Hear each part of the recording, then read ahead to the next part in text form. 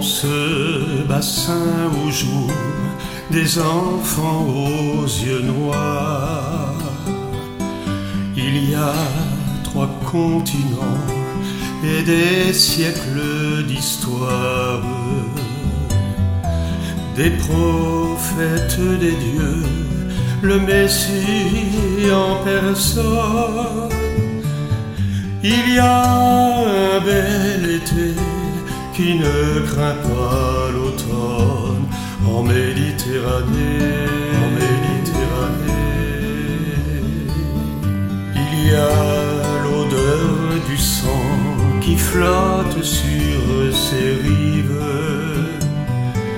et des pays meurtris comme autant de plaies vives, des îles barbelées, des murs qui emprisonnent. Il y a un bel été qui ne craint pas l'automne en Méditerranée, en Méditerranée. Dans ce bassin je jouais lorsque j'étais enfant. J'avais les pieds dans l'eau, je respirais le vent. Mes compagnons de jeu sont devenus des hommes, les frères de ceux-là que le monde abandonne en Méditerranée, en Méditerranée.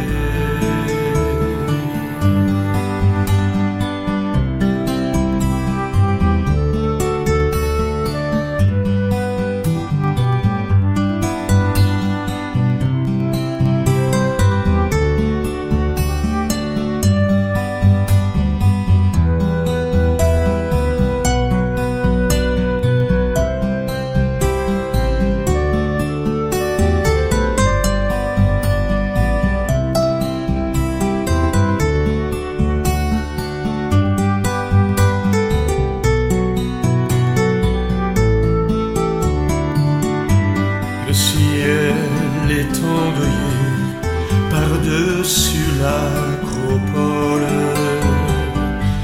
et liberté ne se dit plus en espagnol. On peut toujours rêver d'Athènes et Barcelone. Il reste un bel été qui ne craint